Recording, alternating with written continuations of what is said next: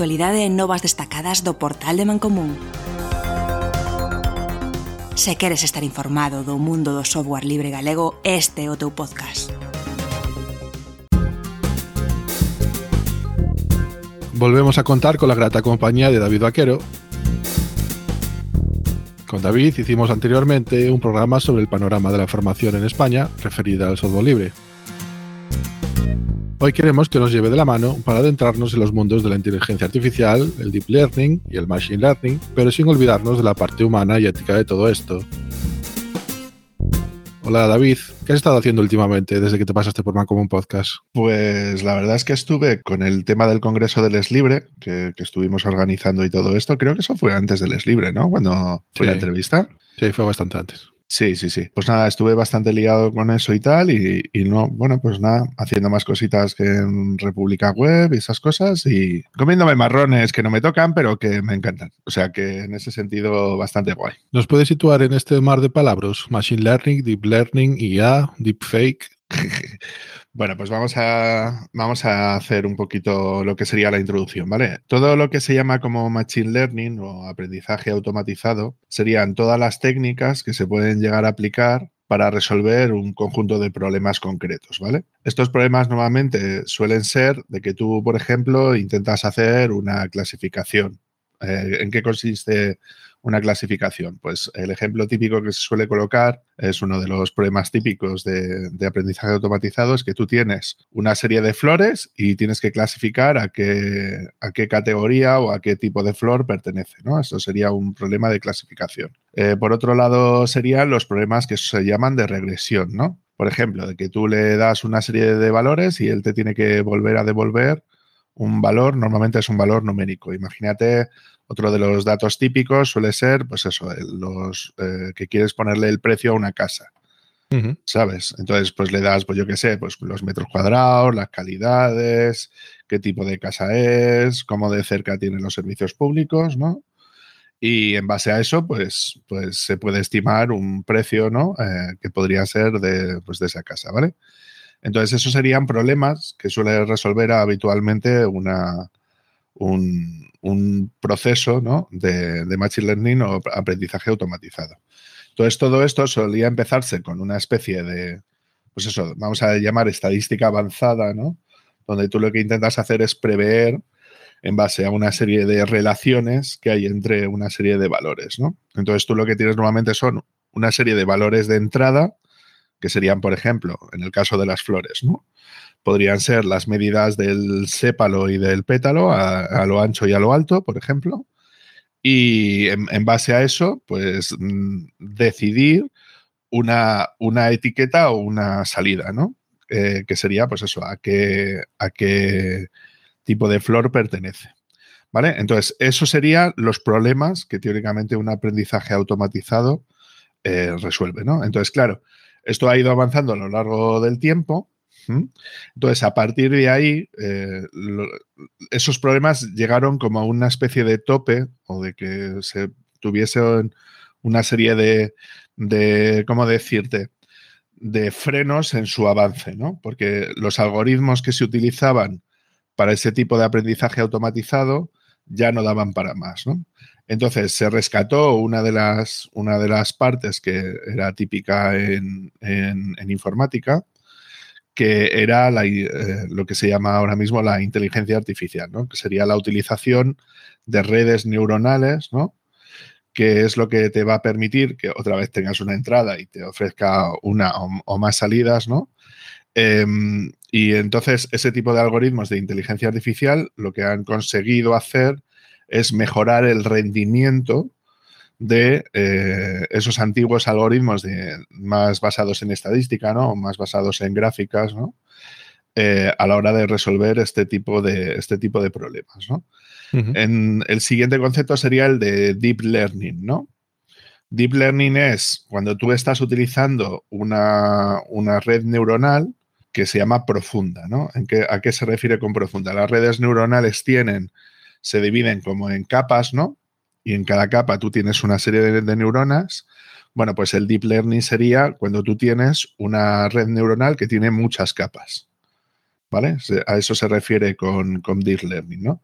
Y luego los deepfakes, que se han puesto últimamente bastante de moda con el tema de cambiarle la cara en un vídeo, por ejemplo, o en una fotografía, para que donde hay una cara pues, se pone otra, ¿no? Bueno, pues es un ejemplo de utilización de redes neuronales con Deep Learning, ¿no? Para, pues eso, para ese tipo de uso particular, ¿no? Que sería el de cambiar una cara de una persona por otra persona en un vídeo o en una foto. Y ya no solo la cara, sino también la voz. Ya simulan la voz como si fuera la suya propia. Claro, correcto, porque hay una serie de algoritmos que permiten también ese tipo de, pues eso, de cambiar, de que sea una voz quien lo dice, pero puede aparecer la voz de otra persona. Vale, entonces para centrar un poquito a la gente, digamos que Machine Learning sería como la ciencia que abarca todo esto, sí. Y dentro de ella teníamos especializaciones como es el Deep Learning y la IA. Sí, bueno, la inteligencia artificial sería lo que englobara todos los algoritmos de redes neuronales o de utilización de redes neuronales, donde un tipo de algoritmos o de definición de capas sería el Deep Learning, y dentro del Deep Learning es donde entraría, pues eso, soluciones como estas deepfake que hemos estado comentando. ¿Inteligencia o cómo la llamas tú, David? Disevolución estadística. ¿Son inteligentes o simplemente espabiladas estos entes artificiales? A ver, yo cuando digo que es una digievolución de la estadística, me refería más a que los algoritmos originarios o los más clásicos a la hora de utilizar aprendizaje automatizado realmente es una evolución de la estadística, ¿no? O sea, tú cuando, por ejemplo, vas a ver si hay entre dos variables, ¿no? De entrada hay una relación, tú normalmente lo que sueles hacer es una especie de diagrama, ¿vale? Que se suele denominar, es el típico gráfico que es un diagrama cartesiano, donde tú pones en el eje X pones una variable y en el eje Y pones otra variable, ¿no? Tú imagínate en el ejemplo que hemos visto antes, que era, por ejemplo, yo qué sé, el largo del pétalo y el ancho del sépalo. Y tú lo que vas dibujando son con puntos dentro de esa gráfica, ¿no? Cuando se refiere, pues eso, a la muestra que tú has cogido para una flor concreta, ¿no? Pues entonces coges todas las muestras de todas las flores y vas dibujando ahí lo que son los puntitos, ¿no? Eso es lo que se llama un diagrama de difusión, ¿no? O un gráfico de difusión. Entonces, ese tipo de diagrama es lo que utiliza un científico para saber, por ejemplo, si una variable y otra variable tienen relación o no tienen relación entre sí, ¿vale? Entonces, puedes decir, pues de dos cosas que tú aparentemente piensas que puedan llegar a estar relacionados, pues haces una gráfica de ese estilo y si ves que tienen relación entre sí, es decir, que están correlacionados, pues entonces dices, vale, es que cuando cambia esta variable, cambia esta otra también, ¿sabes? En esta proporción o de esta manera, ¿no? O sea, a eso me refiero con el tema de la evolución de la estadística, ¿no? Porque tú lo que estás intentando hacer es ver qué variables son las que tomas y qué relación tienen entre ellas, ¿no? Sin embargo, los algoritmos de inteligencia artificial, ¿no? Es decir, que utilizan redes neuronales, trabajan muy bien cuando tú quieres resolver un problema que no tiene que estar necesariamente de que se analicen las relaciones que hay entre dos o más variables, ¿vale? Entonces, claro, ¿qué significa que sea inteligente? Realmente es inteligente en el sentido de que intenta resolver problemas concretos, como los que te decía antes, ¿no? Como clasificar un conjunto de flores o como ponerle el precio a una casa para saber, pues eso, qué posible valor es el que puede tener dentro del mercado, ¿no? Entonces, ese tipo de cosas son las que a nosotros nos pueden dar pie para decir, vale, es inteligente, pero para este caso concreto. ¿Sabes a lo que me refiero? Es decir, no significa que sea inteligente como puede ser una persona.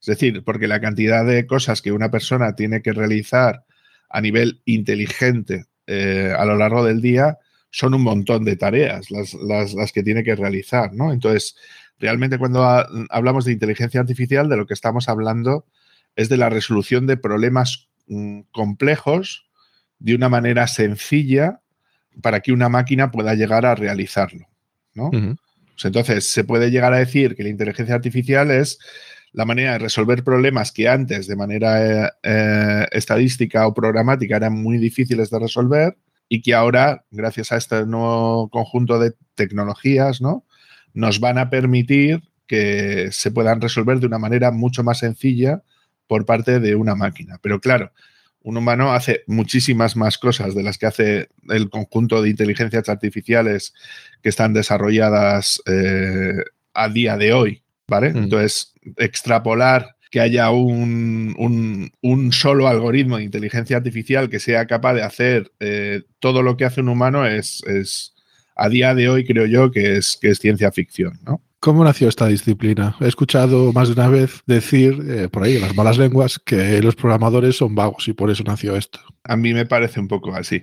A ver, es lo que yo te decía. Es decir, esta disciplina realmente nace cuando vemos que las estadísticas y los antiguos algoritmos no funcionan, que era lo que te decía antes, ¿no? Que llegaban a un límite que no eran capaces de poder resolver, ¿no? Es decir, ten en cuenta que tú siempre que haces algo que tiene que ver con aprendizaje automatizado, siempre vas a estar muy limitado por la cantidad de variables de entrada o de salida que tú tienes que utilizar. Es decir, tú, por ejemplo, cuando tienes que entrenar un algoritmo que tienes pues, solamente 4 variables y solamente tienes 100 muestras, es decir, 100 datos de los que partes, por decirlo de alguna manera, para poder extrapolar, pues claro, eso es algo que se resuelve muy, muy rápidamente, ¿no?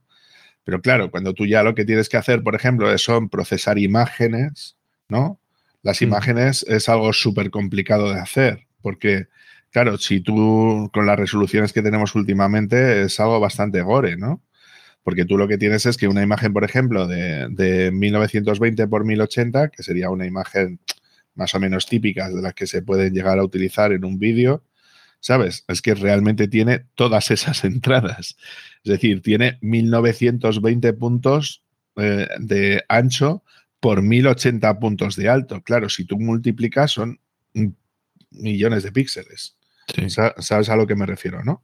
Pues entonces, claro, si tú tienes esa entrada de millones de píxeles, todos los procesos que tienen que ver para procesar esa información con los algoritmos más tradicionales, vamos a decir, son una barbaridad de cálculos, ¿no? Entonces, claro, los algoritmos de Machine Learning que existían hasta la época, como se basan en, pues eso, es que si tiras la línea por aquí, por tal, entre esta variable y esta otra variable, tal, pues se ve que hay una línea, hay una relación, ¿sabes, no? Si tú eso lo tienes que hacer para cada píxel o entre cada píxel, claro, la cantidad de operaciones que se tienen que realizar es magnífica. O sea, es brutal, ¿no? Entonces, si tienes que entrenar algoritmos utilizando esa tecnología, pues tardarías a lo mejor siglos en intentar resolver eso con esa tecnología más antigua, ¿no? Entonces, no es cuestión de ser vago, o sea, es cuestión de que no servía para resolver los problemas que se están planteando ahora mismo, ¿no? Entonces, si tú realmente quieres hacer algo de ese estilo, bueno, pues es, entre comillas, tan sencillo, ¿no? Como pasarte a un algoritmo más de inteligencia artificial, ¿no? Que con muchos menos cálculos, ¿vale? A la hora de poder saber si quieres resolver un problema de ese estilo o no, va a saber decirte con un mayor nivel de precisión, es decir, acertando más en las predicciones que ellos hacen, ¿vale? Va a acertar mucho más que un algoritmo antiguo que no solamente tardarías mucho más en entrenarlo, sino que aparte el índice de acierto de esos algoritmos eran peores, ¿no? Entonces, ¿se puede decir que éramos vagos? Bueno, también es porque estábamos muy limitados por la tecnología que teníamos en ese momento, ¿no? Entonces yo creo que iría más por ahí lo que son los tiros, ¿no? Ya nos has comentado un par de ejemplos, el tema de la flor y el tema de la búsqueda de pisos, pero ¿nos podrías comentar algún otro campo y algún ejemplo práctico de estas tecnologías? A ver, uno de los más importantes que tenemos ahora mismo sería el tema, por ejemplo, de la visión artificial, ¿no? Que es, por ejemplo, una de las cosas que se está utilizando últimamente para poder gestionar lo que serían las conducciones de vehículos, ¿vale? Es decir, en el caso, por ejemplo, de Tesla, por poner un ejemplo, ellos lo que utilizan es un conjunto de cámaras que tienen puestos dentro del coche, ¿no?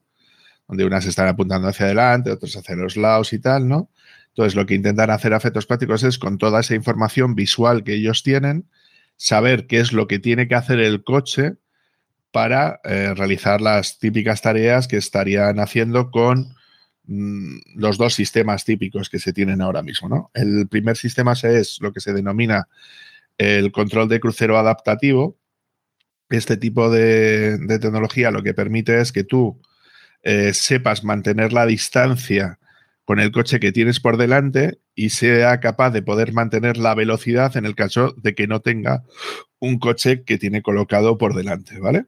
Entonces, ¿cómo hace esto? Pues tiene una cámara que está enfocando hacia adelante, que es capaz de detectar objetos que tenga delante, saber qué distancia es la que tienes tú con respecto al objeto que tienes delante y si vas cogiendo lo que sería la velocidad del coche, sabes calcular si está demasiado cerca, si tuvieras que frenar o no, si tienes que reducir la velocidad para adaptarte a la velocidad del coche que tiene por delante o temas de ese estilo, ¿no? Eso sería uno de los sistemas que tienen que ver con la conducción autónoma, ¿no? El segundo sería el sistema de mantenimiento de carril activo, ¿no? Significa que tú, aparte de mantener pues lo que hemos dicho, ¿no? Lo que hace un sistema de crucero adaptativo, que es mantenerte la velocidad, el sistema de mantenimiento de carril lo que te hace es que es capaz de girar el volante, ¿vale? Para que si tú estás circulando en una autovía, por ejemplo, no se salga del carril, ¿no? Entonces, la mayor parte de los coches de gama alta, vamos a decir, ya disponen de estas dos características principales, ¿no? Es decir, que es capaz de mantenerte en el carril y de mantener una velocidad respecto al coche que tienes por delante, ¿no? Entonces, en este tipo de tecnologías de visión artificial se están incorporando un montón de cosas nuevas, pues como por ejemplo puede ser la detección de señales.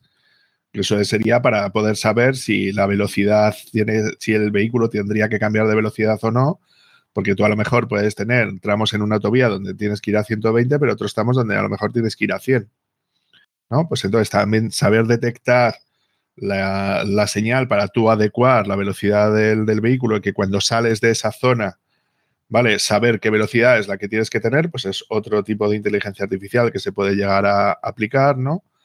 Y a partir de ahí, pues muchos más sistemas, ¿no? Por ejemplo, si tú quieres cambiar de carril, ¿no? Pues el saber si yo, por ejemplo, puedo o no puedo cambiar de carril dependiendo de las cámaras que tengo yo alrededor y los sensores que yo tengo alrededor para saber si viene un coche por detrás y no lo estoy viendo, ¿no? ¿Sabes? Pues es otro sistema de ese estilo que se podría llegar a utilizar, ¿no? Entonces, si te das cuenta, hay un montón de posibles aplicaciones, ¿no? Y una de las principales, pues suele ser este tipo de inteligencia artificial aplicada a la visión, ¿sabes? O visión artificial, que es como se llama. Ya que has sacado el tema de la conducción autónoma, voy a enganchar con la siguiente pregunta. Vamos en un coche a gran velocidad, de repente aparece delante de nosotros un peatón despistado. Nuestro vehículo, que cuenta con inteligencia artificial, analiza rápidamente la situación y se le plantean dos posibilidades para solucionar el problema. Opción 1, esquivar al peatón y hacer chocar el coche contra un muro, con un 87% de probabilidades de que el conductor resulte muerto o gravemente herido. Posibilidad 2, no esquiva al peatón, con un 92% de probabilidades de que muera por el atropello a alta velocidad o resulte gravemente herido. ¿Falta ética y filosofía en las IAs y en la formación de los programadores para humanizar toda esta tecnología? A ver, esto es una de las cosas que es muy importante de hablar. Además, que me gusta mucho que saques este tema porque creo que es uno de los temas más importantes, ¿no? Que podría ser cómo vamos a validar, ¿no? Y una determinada inteligencia artificial es válida o no válida para trabajar dentro de un determinado país, ¿no? Bueno, en nuestro caso sería a nivel de la Unión Europea, ¿no? Pero bueno, ya sabemos que cuando la cosa se aprueba en un país, con que se apruebe en un país, ya se supone que se tendría que ser válido en toda la Unión Europea, ¿no? Entonces, ahí yo lo que creo es que lo que tendríamos que empezar a hacer es aplicar una serie de leyes, ¿no? A la hora de poder decir si vamos a aceptar o no que una determinada inteligencia artificial se pueda aprobar o no se pueda aprobar, si pasa los criterios, ¿no? Que nosotros le deberíamos aplicar o no a la hora de hacer todo este tipo de cosas, ¿no? Entonces, a mí lo que me gusta defender es que el primer criterio que debería de pasar es que, primero, que condujera mejor que un humano. Es decir, Sí, pero eso, si tú, por ejemplo, en el caso que tú me has puesto, por ejemplo, ¿no? Es decir, si tú pones al coche en una determinada situación donde tiene que decidir si el 87% de probabilidades o el 90% de probabilidades es que o me mato yo o se mata a un peatón, es porque ya estamos partiendo de la base de que hemos puesto al coche en una situación que no debería de estar, ¿sabes? Porque no debería de pasar esto, ¿no? Es decir, tú puedes encontrarte a un peatón en medio de una autovía, pues, hombre, por poder podrías, pero es muy raro que eso suceda porque para empezar se supone que estaría prohibido, ¿no? A la hora de hacer temas de ese estilo, ¿no? Entonces, claro, primero sería ver cómo podríamos reducir las situaciones en los que eso en concreto debería de poder pasar. Y ahora mismo, ya me vas a permitir, ¿eh? Pero si tú, por ejemplo, la mayor parte de las calles de una ciudad, como en mi caso Salamanca, ¿no? En el 95% de las calles de mi ciudad, tú tienes que ir a 30 kilómetros por hora por ley. No sé si me explico.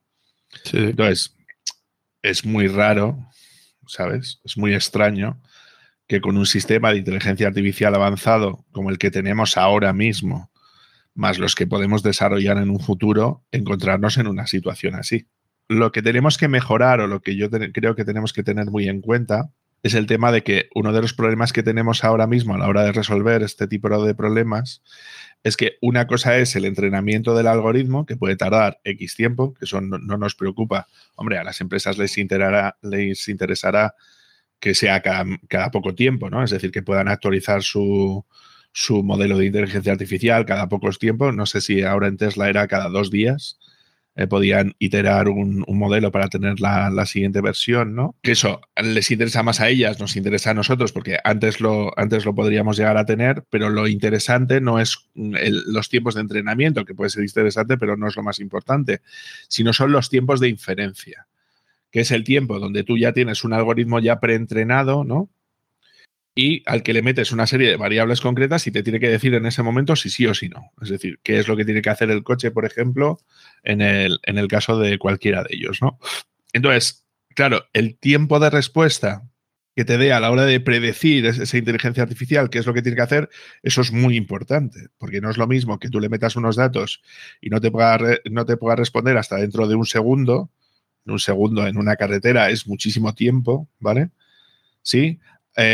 Un humano creo que tiene unos tiempos de respuesta aproximadamente como uno de los 300 milisegundos, más o menos, ¿no? En condiciones óptimas y a edades, digamos, entre 20 y 50 años. Sí, yo lo estaba poniendo como una línea donde tirar, ¿no? Es decir, más o menos un humano normal, más o menos tendría esos tiempos de reacción. Claro, si tú tienes una inteligencia artificial que tiene un tiempo de reacción muy inferior a ese, ¿no? ¿Sabes? Imagínate 50 milisegundos, o sea, es que es una barbaridad. Sería como ser 6 veces más rápido que un humano a la hora de tomar la decisión, ¿no? Entonces, claro, tú ya ahí tienes muchas más posibilidades de tomar decisiones correctas que eviten riesgos o eviten vidas, ¿no? O sea, ves por dónde quiero ir, ¿no? Pues entonces, si tú te lo planteas desde la perspectiva y tú consigues ya ser mejor que un humano, es decir, no solamente tomar las mismas decisiones o mejores que podría tener un humano, sino tomarlas en menos tiempo, por lo tanto, reducirías mucho más los riesgos que podría tener esa decisión que tú tomas, ¿no? Es decir, al tener más margen de reacción, se supone que tú deberías de poder tomar mejores decisiones y con menos riesgos, ¿no? Pues yo creo que esa es una manera bastante guapa de poder verlo, ¿no?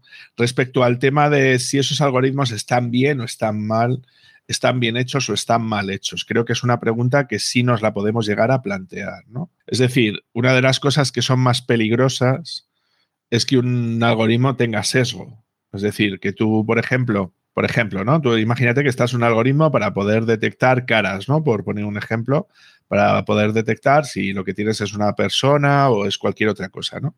Entonces, claro, si tú solamente utilizas fotografías de hombres blancos para entrenar a un algoritmo de inteligencia artificial que se supone que tiene que detectar un peatón, pues tenemos un problema. No sé si me explico.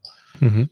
Porque, claro, no va a poder detectar tan fácilmente a una persona de raza negra o de raza asiática o de lo que sea, ¿no? Entonces, ¿sabes? Eso es un problema grave. O sea, ya no es que la fotografía de Google no te ponga el cuadrito de la persona.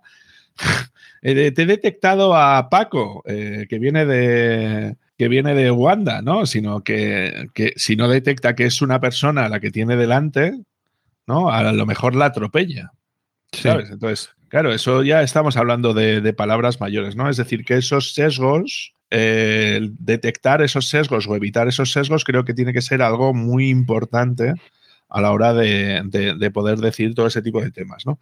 Y luego, que parece que nos hemos olvidado, pero es que existen una serie de leyes de la robótica que deberíamos de empezar a estar aplicando ya. Es decir, que evidentemente un robot aplicado a un robot, ¿no? A lo que podría ser, para que se supone que debería estar destinado a una inteligencia artificial de turno, lo primero que tiene que hacer es no dañar a un humano. Sí, pero por desgracia la Unión Europea sí que el año pasado ha empezado a mirar esos temas, pero del resto del mundo me parece a mí que de momento pasan bastante de la situación. Voy a enganchar con la siguiente pregunta porque también te voy a meter nuevas variables para complicar un poquito más el asunto. Vamos a otra situación parecida. En este caso aparecen dos peatones, uno que identifica a la IA como un niño y otro que identifica como una persona mayor, el segundo peatón, y no es posible esquivar a los dos. ¿Qué hace la IA? ¿A quién atropellamos, por desgracia? ¿Bajo qué criterios o visión del mundo creamos esta tecnología? Aquí podemos hablar de la aproximación a la tecnología oriental versus occidental. Claro, estamos hablando de leyes, pero cada país tiene sus leyes y además es muy diferente la versión oriental y occidental en estos temas de las edades. Por ponerle un precio a la vida, ¿a quién valoras más la vida? ¿La del joven o la del abuelo? Sí, aquí es uno de los puntos como lo que comentábamos con anterioridad, ¿no? A ver, es bastante curioso, pero sacaron una estadística, ¿no? Respecto a este tema, donde, por ejemplo, dijeron que en países occidentales, vamos a decir, si tuvieses que salvar a un niño versus salvar a una persona mayor, de manera mayoritaria, la sociedad decide que es mejor salvar al que es más joven, ¿no? Porque tiene mucha más vida por delante, que al que es una persona mayor que ya ha vivido gran parte de su vida, ¿no? Pero si esta misma estadística la haces en un país oriental, lo más probable es que te digan justo lo contrario. Es decir, que ante una decisión moral de este estilo tomada por una inteligencia artificial, prefieren 1000 veces que se salve antes la persona mayor a que se salve el niño, porque esa persona mayor puede aportar mucho más a la sociedad en ese momento, ¿sí? Porque es mucho más sabia, ¿no? Es lo típico del respeto a los mayores, ¿no? Que se suele decir de las culturas más orientales, ¿no? Sin embargo, un niño no ha aportado nada a la sociedad, entonces en ese momento no se ve su potencial, ¿no? Sino que se ve solamente que es un niño y que no ha aportado nada y que la otra persona ha aportado mucho más y evidentemente se le merece más respeto, ¿no? Entonces, claro, en este caso, la filosofía oriental diferiría, ¿no? De una implementación ética de una inteligencia artificial a la hora de detectar ese tipo de cosas, ¿no? Entonces yo entiendo que los países lo que deberían de hacer es plantear este tipo de cosas, ¿no? Es decir, como principios básicos de la implementación de una inteligencia artificial, porque si tú eres capaz de detectar una persona independientemente de su raza, eso tendría que ser un criterio, ¿no? Es decir, si tú tienes que hacer un software que sea capaz de detectar peatones, pues que tú seas capaz de poder demostrar que independientemente de la raza a la que pertenezca ese peatón, tú puedas detectar a esa persona. Lo mismo se podría decir de su edad, ¿no? Independientemente de la edad, ¿no? Tendría que poder detectar a esa persona. Y luego en cada país, eso evidentemente se debería de regular, ¿sabes? Porque ¿cómo socialmente tú explicarías a un japonés que porque está utilizando un coche fabricado en Europa o diseñado en Europa no va a seguir sus leyes morales, ¿no? Entonces, aquí ya estaríamos en una dicotomía bastante fuerte, ¿no? Es decir, tendríamos que decir a nivel de humanidad, tomar decisiones a nivel de humanidad que vayan por encima de cuestiones culturales regionales. Es decir, que en base a los derechos humanos deberíamos de plantear unos mínimos para las leyes que deberían de cumplirse en todos los países independientemente del sesgo cultural que se tenga. Esto es un tema jodido, ¿vale? ¿Sí? O se va a hacer más leyes a nivel estatales, bueno, en el caso de nosotros de Unión Europea, que van de cumplirse dentro de toda la Unión, sea, ¿cómo va a casar eso? Creo que tiene que ser muy importante, ¿no? Entonces, claro, yo iría, si tuviésemos que decidir, todas aquellas que defendan los derechos humanos. Independientemente de raza, religión, edad, ¿no? Todos tenemos exactamente los mismos derechos, ¿no?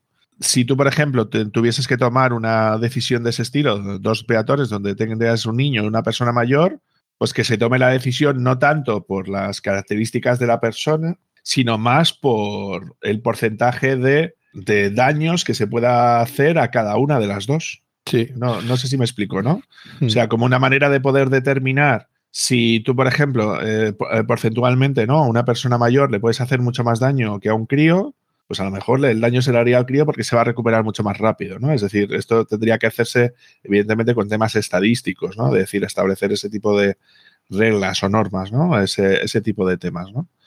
Porque este es otro de los detalles que son muy importantes, ¿no? Es decir, es cómo realmente vamos a explicar las decisiones que toma una inteligencia artificial, por si luego eso, de cara a un juicio, tenemos que mirar a ver, ¿sabes? Es decir, porque si tú no aplicas ningún apartado que tenga que ver con la explicabilidad, ¿no?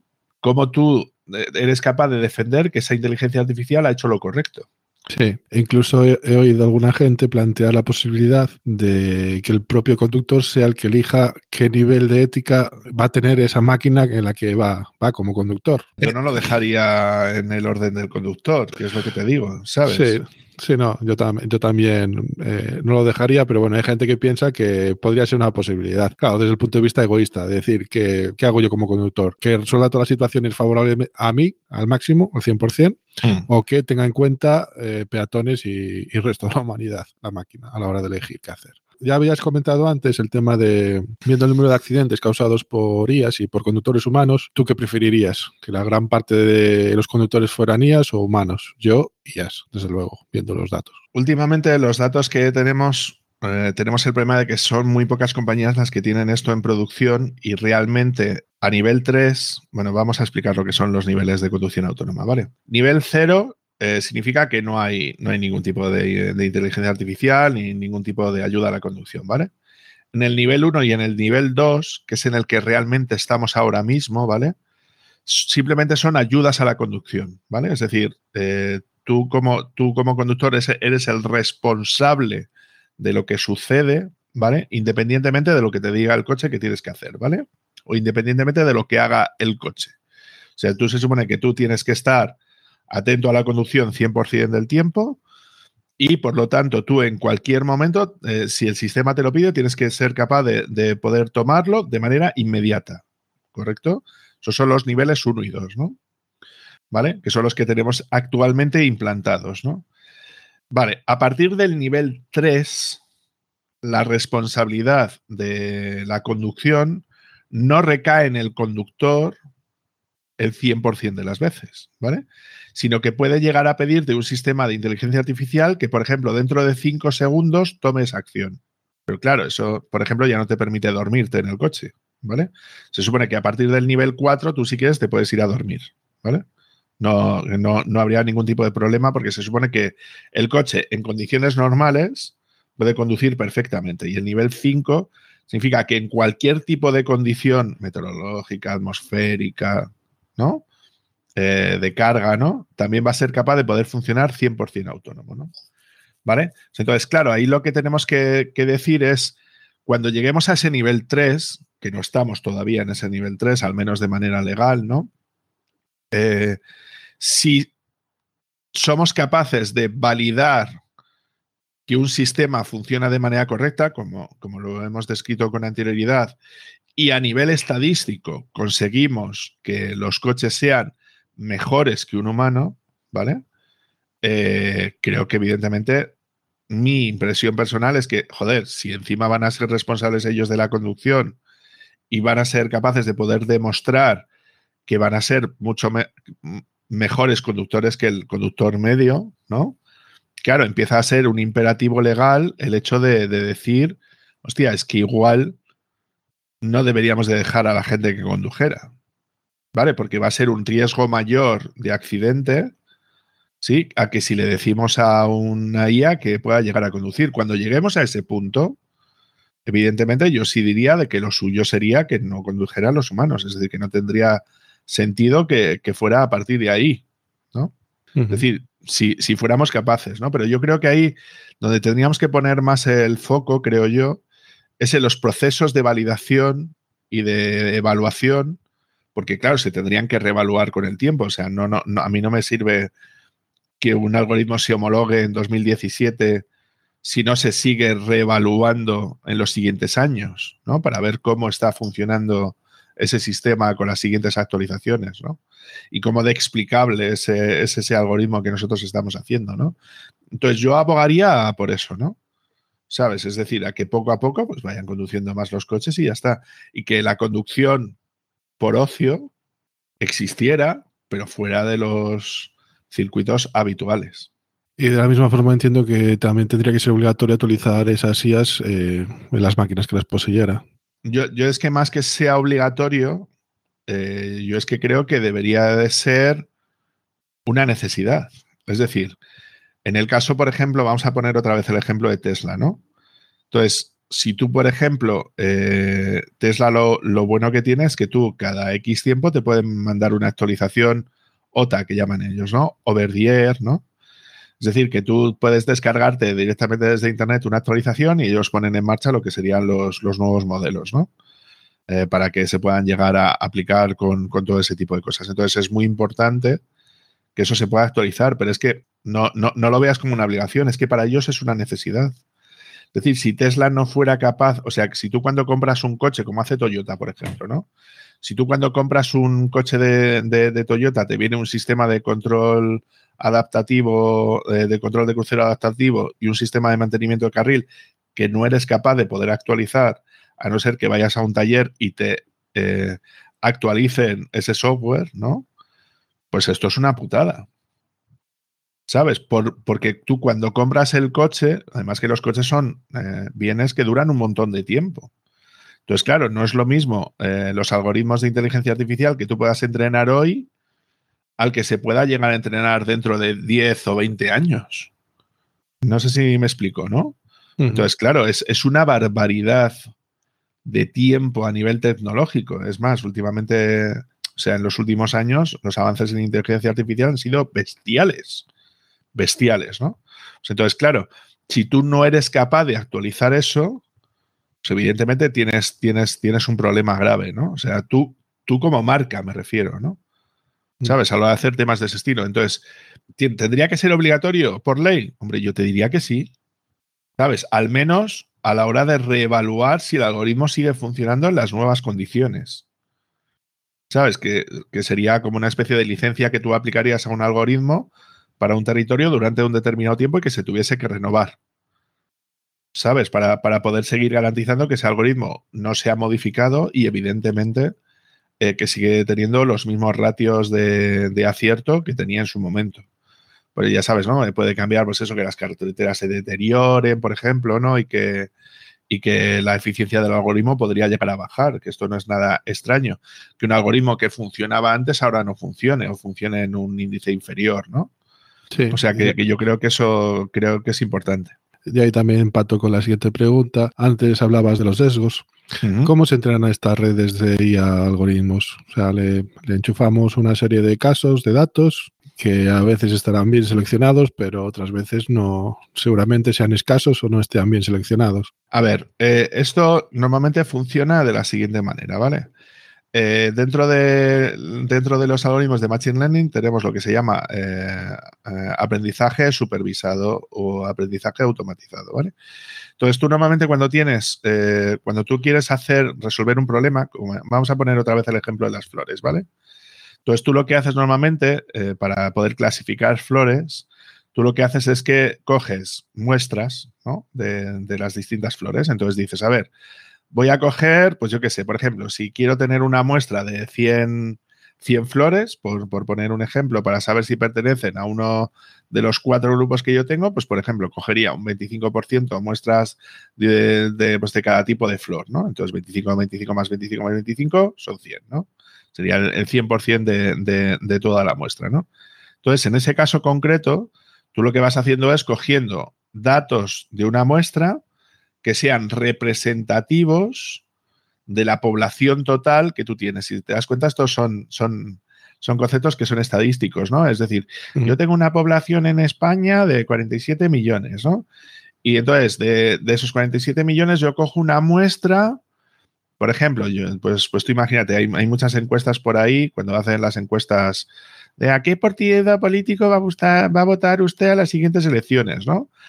Y que te encuentras con muestras que a lo mejor son de 1.000 personas. Y tú dices, a ver, de una población de 47 millones, si tú coges a solo 1.000 personas, raro sería, o sea, por muy bien que distribuyas a esas 1.000 personas, ¿no? Entre que, pues eso, de que sean pues eso, de clase baja o de clase alta, que cobren más o que cobren menos, que vivan en Madrid o vivan en Cuenca, ¿no? O sea, por muy bien que dividas esas 1.000 personas por todo el territorio, por toda la escala social, es muy complicado que esa muestra no esté sesgada sin tú querer. Es decir, aun tú queriendo que esa muestra esté lo más distribuida posible por toda la población, es altamente probable que sin tú querer, porque la muestra no es suficiente, tengas una tasa de error en tus cálculos que sea muy alta, ¿vale? ¿Sí? Es decir, que no corresponda con la realidad de lo que tú tienes puesto, ¿no? Entonces, esto en los casos de inteligencia artificial pasa exactamente lo mismo. Es decir, si la muestra que tú utilizas para poder entrenar a tu red neuronal no es lo suficientemente grande, es evidente que se van a utilizar sesgos. Por ejemplo, una de las cosas típicas que se hablaba, ¿no?, en este tipo de algoritmos de deep learning, era que cuando tú utilizabas el iPhone, había personas de color que no las reconocía. ¿Sabes, no? ¿Por dónde quiero ir? Sí. Pues claro. Pues ¿por qué? Porque el algoritmo no está del todo bien preparado para ese tipo de personas, ¿no? ¿Sabes? Es decir, porque no se ha pensado para ese tipo de personas. Entonces, claro, ese tipo de cosas son muy importantes, lo que sería la calidad del dato que se dice, ¿no? Que no solamente es que el dato sea bueno, es decir, que el dato sea correcto, ¿no? Es decir, que realmente represente a lo que tú quieres representar, ¿no? Sino que aparte esté en un número suficiente para que tú a partir de ahí puedas decir, vale, pues es una muestra significativa de que algo es safe, ¿no? Entonces, si vosotros veis una encuesta, en los datos de una encuesta aquí en España que tiene solamente 900 o 1.000 encuestados, esa encuesta no sirve para una mierda, porque prácticamente el margen de error va a ser tan alto, ¿no?, que no va a ser significativa de la intención de la gente para poder votar. Sin embargo, si tú tienes una encuesta y a lo mejor tienes 10.000, 20.000 o 100.000 entrevistados, ¿no?, pues claro, ya es una muestra muy significativa, ¿sabes? Y por lo tanto, se supone que lo que tú vas a tomar como muestra es significativo de la población que tienes que estudiar y por lo tanto los resultados van a ser mucho más fidedignos, ¿no? Esto en el tema de los algoritmos de inteligencia artificial funciona exactamente igual, ¿no? Entonces tú, una vez que tienes una muestra correcta, ¿vale? Es decir, tienes una serie de datasets, que es como se denomina, ¿no?, un conjunto de datos que tú puedes utilizar para entrenar, lo que haces es que lo divides como en dos partes, ¿vale? La primera parte lo vas a utilizar única y exclusivamente para el entrenamiento, ¿vale? Tú imagínate lo que hablábamos antes de las flores, ¿no? Coges un determinado conjunto de muestras y las reservas solo para el entrenamiento y otro conjunto de muestras que tú coges lo utilizas solamente para validar si el entrenamiento que tú has realizado es válido o no es válido, ¿vale? Es decir, eso es lo que se averigua el porcentaje de acierto que tiene esa inteligencia artificial a la hora de clasificar o establecer una regresión o lo que sea, ¿vale? Entonces, claro, cuanto mayor es el porcentaje de acierto en la fase de test o en la fase de pruebas, pues mejor se supone que funciona ese algoritmo de inteligencia artificial, ¿vale? Pero claro, tú luego puede ser que tú ese algoritmo lo pongas en producción, es decir, que tú el entrenamiento de las pruebas los hayas pasado y el algoritmo falle, ¿vale? O que no tenga el mismo nivel de acierto que puedas llegar a tener en un determinado momento. Eso es porque lo que deberías de replantearte si tienes algo de ese estilo, es decir, una vez que pones ese algoritmo ya en producción, es decir, que a través de la inferencia te haga predicciones, pues puede ser que los datos que tú tuvieses eran incorrectos, que tuviesen algún tipo de sesgo que tú no te has dado cuenta desde un principio y tengas que volver a empezar otra vez desde cero. Es decir, vale, yo creía que tenía un 87% de probabilidad de acierto, pero luego lo he puesto a trabajar en real y resulta que tiene solamente un 70% de acierto. Entonces, claro, cuando estamos hablando de algoritmos que a lo mejor lo que están intentando discriminar es si alguien tiene cáncer o no, pues es un problema esto, ¿sabes, no? Sí. Entonces, claro, cuando te tienes que replantear el volver a empezar otra vez, ver por qué tus datos no son correctos, ¿no? Intentar buscar un mejor algoritmo que el anterior. Y esto es el ciclo, ¿vale? Es decir, tú lo que haces es que entrenas un algoritmo, pasas tus pruebas internas para saber que va bien y lo pones a funcionar a nivel de inferencia, ¿no? Es decir, a nivel de que predizca cosas que tú no le hayas dado o que datos que tú no tuvieras previstos en un principio. Y vuelves a reevaluar si ese algoritmo está funcionando bien, ¿no? Y si no es así o si tú crees que se puede llegar a mejorar, pues vuelves otra vez al principio, vuelves a modificar los datos, vuelves a modificar el entrenamiento, vuelves a hacer otra vez las pruebas internas y vuelves otra vez a ponerlo en producción. Y este es el ciclo, más o menos, que pues como el que tendría que hacer un productor de coches como Volkswagen, por poner un ejemplo, para hacer estos algoritmos de visión artificial, ¿no? Vamos a entrar un poquito en las tripas de todo esto. ¿Se usa software libre en estos campos? Pues sorprendentemente, sí. Que podríamos decir, pues no, mira, la mayor parte de las bibliotecas son software privativo y tal. Pues en este caso no es así. La mayor parte de las bibliotecas, es decir, del software que tú utilizas para hacer la construcción de estos, o el entrenamiento de estos algoritmos y la inferencia una vez de los algoritmos para hacer las predicciones, normalmente suele ser software libre.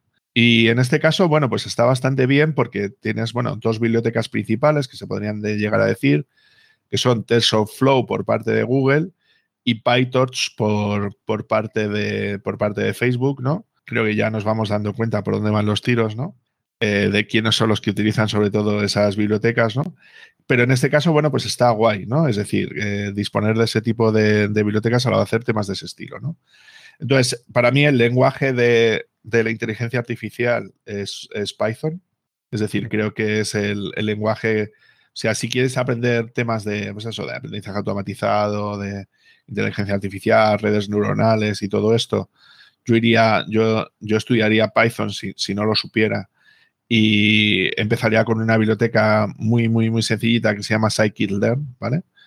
Que es una biblioteca donde puedes aprender todo lo que es aprendizaje automatizado de una manera muy sencilla. Te dan ya los datasets para que no te tengas por qué preocupar. Te los dan ya como precargados. Tienes mogollón de ejemplos que puedes encontrar por internet para todo este tipo de cosas, ¿no? Y luego, bueno, pues hay algunos casos de lo que sería ya la aplicación de los algoritmos. Es decir, de lo que sería de la inteligencia artificial ya hecha, ¿no? Es decir, los modelos ya entrenados, ¿no? A la hora de hacer temas de este estilo. Entonces, a nivel científico es cierto que sí se suelen publicar normalmente, o al menos por parte de Google y por parte de Facebook y por parte de Microsoft y de toda esta gente, suelen publicarse los papers, es decir, los papers científicos de, oye, pues que sepáis que hemos utilizado esta red neuronal construida de esta manera, con estas capas, funcionando de esta manera, con este número de nodos y todo este tipo de temas, ¿no? Pero ya lo que son los algoritmos ya preentrenados que ellos usan en concreto, esos no los publican en ningún sitio. ¿Vale? O sea, lo que quiero decir es que Google se reserva sus algoritmos de inteligencia artificial, sus algoritmos de reconocimiento, de visión artificial, todo eso es propiedad intelectual suya. Y ellos, aunque nos dicen cómo los han hecho en algunos casos, ¿vale? Eso no está publicado en ningún sitio a nivel de código, ¿vale? Entonces, a nivel de, por ejemplo, visión artificial, ¿qué tenemos en software libre? Bueno, pues en software libre hay un software que se llama OpenPilot, ¿vale? Que es un software de visión artificial, ¿vale? Entonces, es un software que está ahora mismo, no sé si va por la versión 0.8 o así, más o menos, que lo que intenta hacer es hacer lo mismo que hacen ahora mismo los sistemas como los de Toyota, por ejemplo, de control de crucero adaptativo y de visión artificial para mantenimiento de carril, ¿no? Activo, ¿no? Es decir, que te mueven el volante del coche y te pulsan el freno o el acelerador para mantener la velocidad, ¿no? Respecto al coche que tiene por delante y el trazado de la vía, ¿no?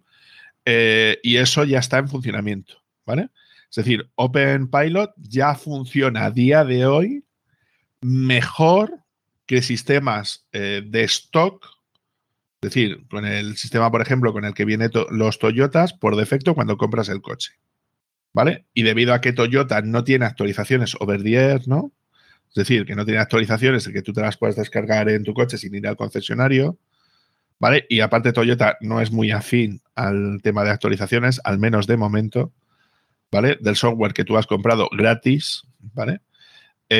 Pues en este momento OpenPilot está superando en tiempos de reacción, está superando en precisión a la hora de mover el volante, precisión a la hora de mantener la velocidad, ¿no? Respecto a estos sistemas comerciales, ¿vale? Yo creo que no llega al nivel de Tesla, sí, al nivel de predecir, pero claro, Tesla tiene 87.000 millones de sensores, ¿no? Y en el caso de OpenPilot utiliza una cámara. Sí, no, una cámara para adelante y una cámara que mira al conductor, ¿vale? Para verificar que no se ha dormido, que está pendiente del tráfico y tal, ¿vale? Además que el hardware que monta Tesla últimamente, no sé yo si estará muchas marcas a su altura. A ver, para empezar es que el software que tiene Tesla a día de hoy, es decir, las placas que monta Tesla a nivel de inferencia, esas placas están fabricadas por ellos. O sea, antes utilizaba tarjetas de Nvidia, ¿vale? Para poder hacer este tipo de cálculos y ya las desechó y está utilizando las suyas propias. O sea, chips de inteligencia artificial, o sea, para resolver problemas de inteligencia artificial fabricados por ellos mismos. Y eso no solamente lo tienen instalados en los coches, sino que han creado su propio data center de inteligencia artificial para hacer los entrenamientos. O sea, es que estamos hablando de un nivel muy importante. O sea, vamos a decir, al alcance de muy pocas empresas, por decirlo de alguna manera. ¿Cómo ves la tendencia de las empresas respecto a la IA? Yo creo que van a saco con ello. Muchas veces decimos que, pues eso, esto nos queda como muy lejos, solamente grandes empresas, no sé qué, no sé cuántos, ¿vale? Pero es que están poniendo tan fácil, el que tú puedas hacer entrenamiento de algoritmos de inteligencia artificial para luego tener una inferencia o hacer las predicciones de esos algoritmos, está tan en la mano de cualquiera que raro es que esto no se empiece a implantar a nivel, al menos de, ya no te digo de pyme, ¿vale? Pero sí a nivel de gran empresa, esto es imparable. Yo lo que creo es que empezarán a hacer aplicaciones de algoritmos. De momento están empezándolos a aplicar al gran público, pues como la aplicación que decías antes, ¿no? De que te permite cambiar un vídeo de una persona por otra, ¿no? Y cambiarle la voz y todo el rollo para que diga lo que tú quieras que diga, ¿no? Que eso es de aplicación a la población en general, ¿vale? Y yo creo que eso tendrá que regularse en algún momento, ¿vale? Pero yo creo que las empresas van a empezar a aplicar esto bastante fuerte, ¿no? Pero claro, ahora mismo yo creo que te lo ofrecerán como un servicio. ¿Sabes a lo que me refiero? Es decir, donde tú, por ejemplo, metas los datos de tu empresa y sea capaz de hacerte una predicción a medio o largo plazo de lo que vas a ser capaz de poder ganar. Sí, porque si no, muchas empresas tienen que contratar a gente especializada, no van a poder. Claro. Entonces yo creo que uno de los criterios de aplicación dentro de las empresas será para eso, ¿no? Es decir, para hacer predicciones de mercado, estudios de mercado, temas de ese estilo. ¿Sabes? Oye, si yo coloco un producto con estas características de esta manera y tal, ¿cómo puede llegar a funcionar esto, no? Entonces, claro, yo creo que van a proliferar, sobre todo lo que van a proliferar son servicios para empresas. ¿Por qué? Porque el entrenamiento no está tan ¿cómo decirte? No está tan a la mano, ¿sabes? Como puede estar cualquier otra cosa. Y el ejemplo de esto son los chatbots. Es decir, los algoritmos que son de reconocimiento lingüístico. Es decir, de que tú, por ejemplo, tú escribes algo en un chat, ¿no? ¿Sabes? Para que te conteste y él, en base a lo que tú tienes definido y tal, es capaz de ofrecerte una respuesta. Eso que a día de hoy ya existe con reglas, ¿no? Por decirlo de alguna manera, ¿sí? ¿Cuánto vamos a tardar aquí una empresa te diga que puedes instalar un chatbot, que puedes entrenar tú mismo para tus preguntas, tus historias y tus cosas, ¿vale? Para que tú le instales en una página web como un servicio? Yo creo que no va a faltar nada. Entonces yo iría más por ahí, ¿no? Es decir, servicios que puedas contratar para poder ofrecer ese tipo de cosas, ¿no?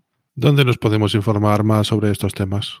Pues vamos a ver, yo sigo, si es en español, hay un divulgador español buenísimo que está en YouTube, que se llama Carlos, que tiene un canal que se llama .csv, o sea, DOT-CSV, que es el canal que tiene de divulgación científica y que habla un montón de temas de inteligencia artificial, que está muy bien.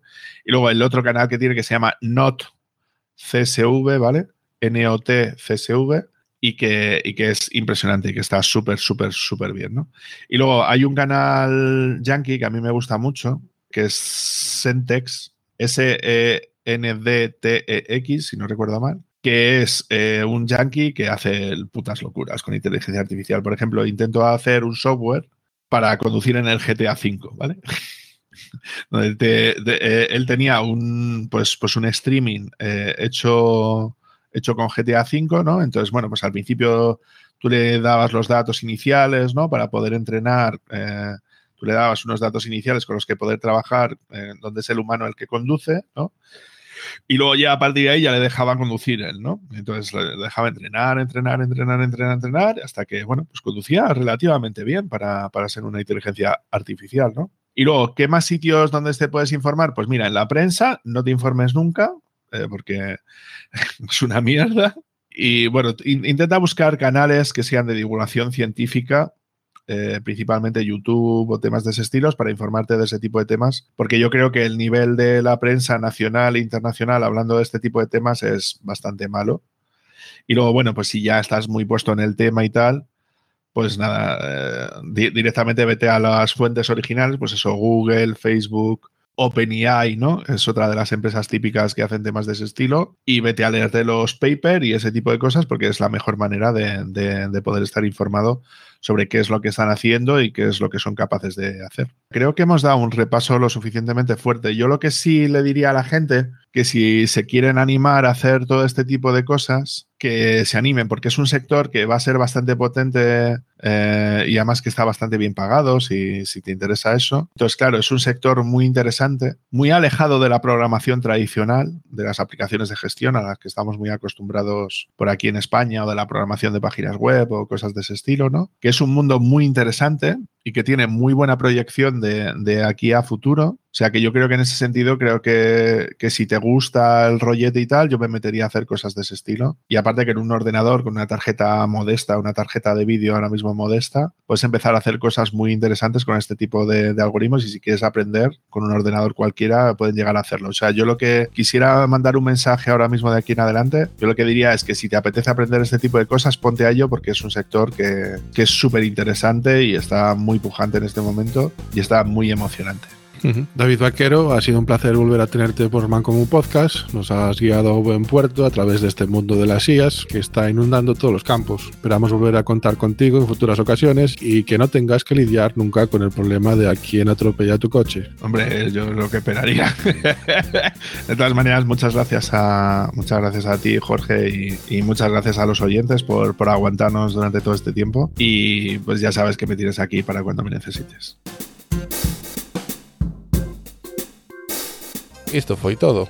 Tedes máis información nas notas que acompañan a este podcast ou no portal de mancomún.gal. A música usada neste programa foi canción Street Dancing do grupo Time Crawler con licencia Creative Commons atribución. Os efectos de son obtivémolos en freesound.org baixo unha licencia Creative Commons atribución sen uso comercial.